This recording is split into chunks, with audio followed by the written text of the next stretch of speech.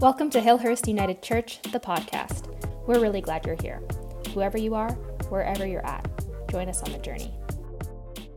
Spirit, we think about places around the world. People gathered in cathedrals. People gathered in small huts. People gathered in wooden churches and stone buildings. People gathered under trees to break bread and share the story. Be with us this day as we share our story, as we remember and are remembered by you. Amen. Have you ever noticed that when you host a party, inevitably everybody ends up in the kitchen?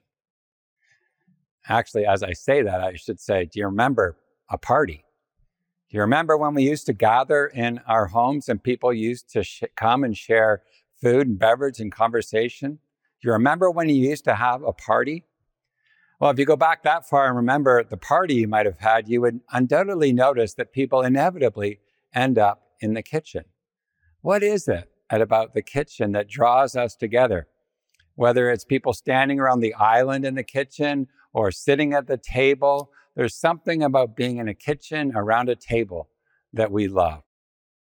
You see, the important thing about a kitchen is that it's a gathering place. And look at how we have organized our homes these days. It's the center of new house development. It's where everyone wants to gather. And tables are drawing places. They draw us into conversation. They draw us around a table, around food, around storytelling.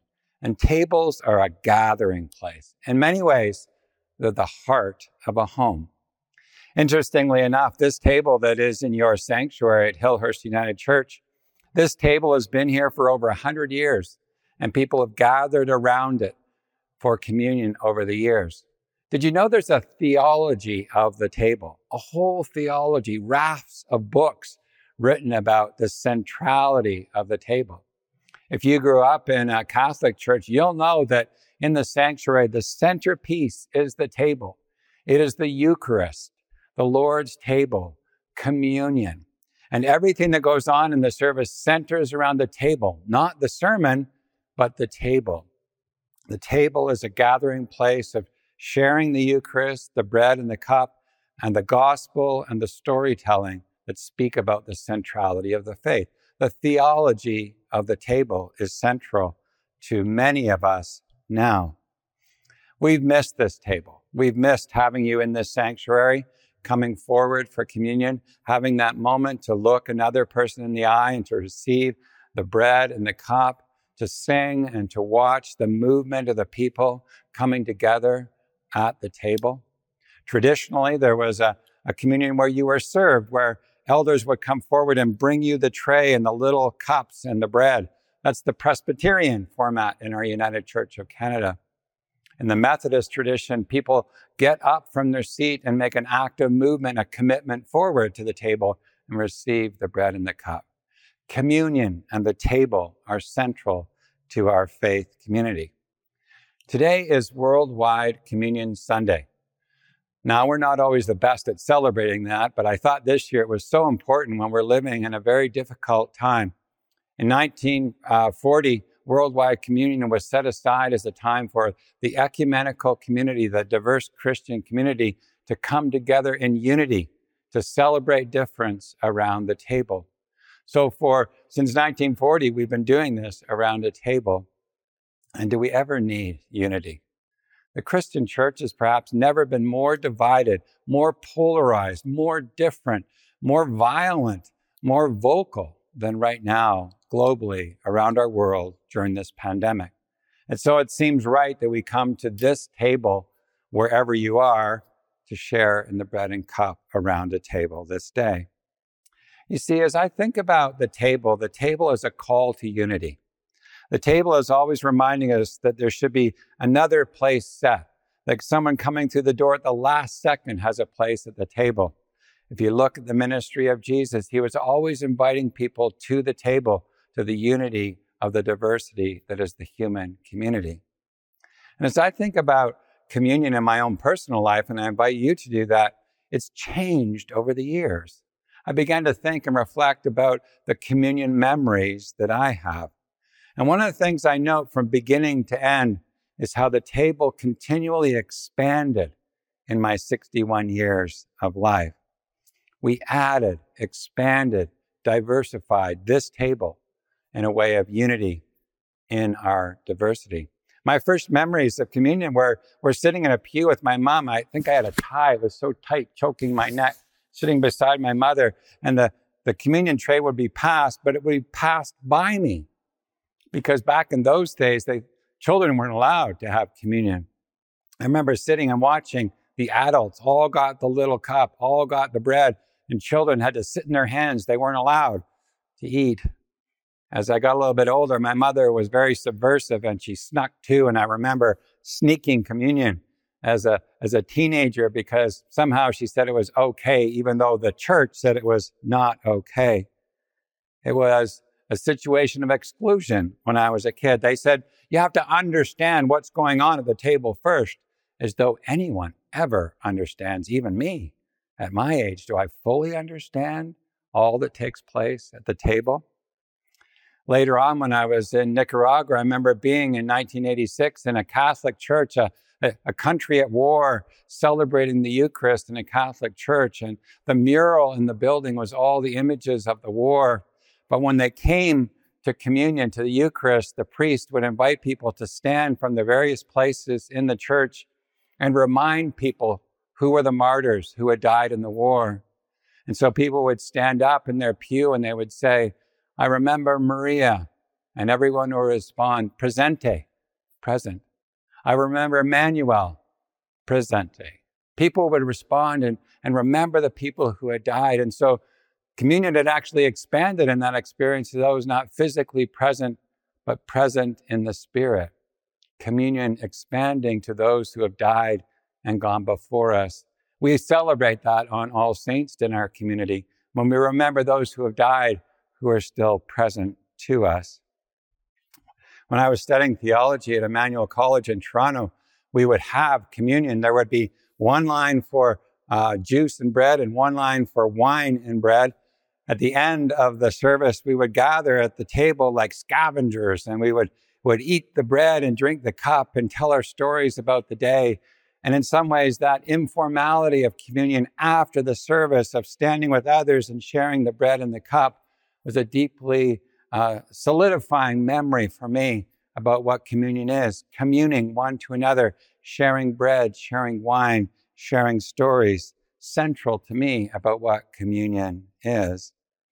In our Hillhurst community, you'll know that we've done the Agape Feast. Here's a basket with some bread. And if we were here, we would give various people in the community baskets that would be bread and some grapes. And yes, even some Smarties. And we would gather people in the Agape Feast, the love feast, to share stories and memories. We would pose a question and say, what do you think about this? Tell us a story about that.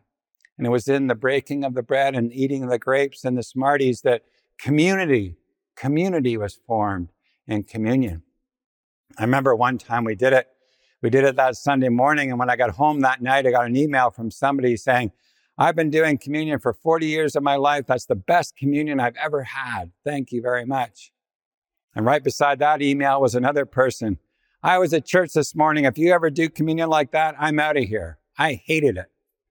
Isn't that the diversity of a community coming together? One loving it, one hating it, around a Agape feast, a love feast, the sharing of the bread and the cup.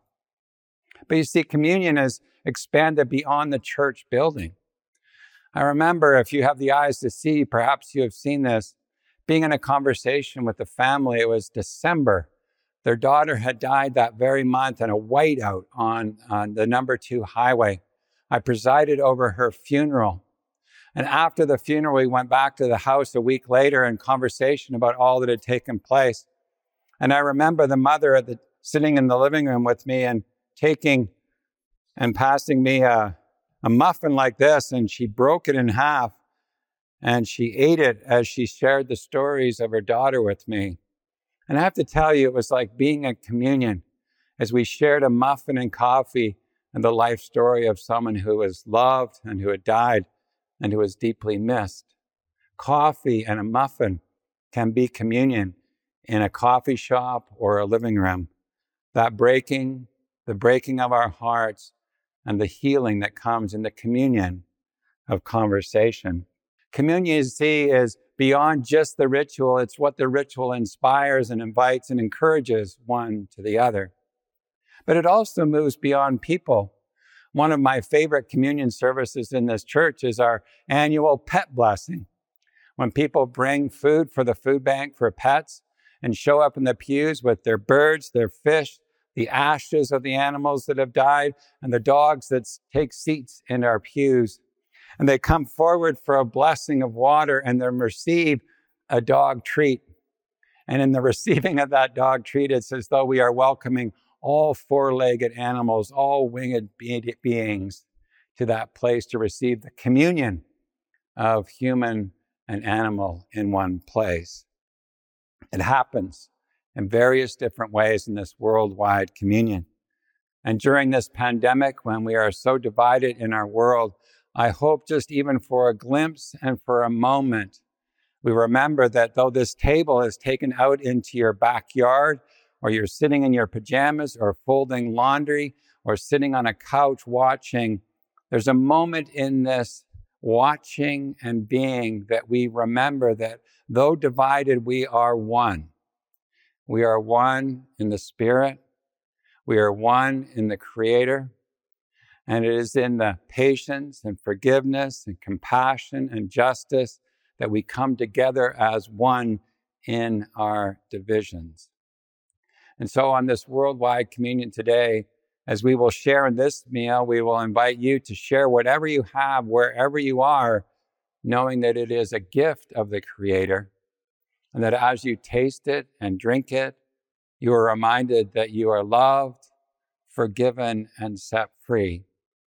And maybe that meal will lift us and inspire us to move in the world to bring just a smidge of love and hope to the other as we take the table into the world and expand the love that God invites us to live. On this worldwide communion, may we know God desperately loves this world in all its diversity and welcomes us home to this table as we partake this day. May it be so. Amen. Thanks so much for tuning in to Hillhurst United Church, the podcast. If you enjoyed today's episode and are thinking about someone who might enjoy it too, we invite you to send it their way and help the podcast grow.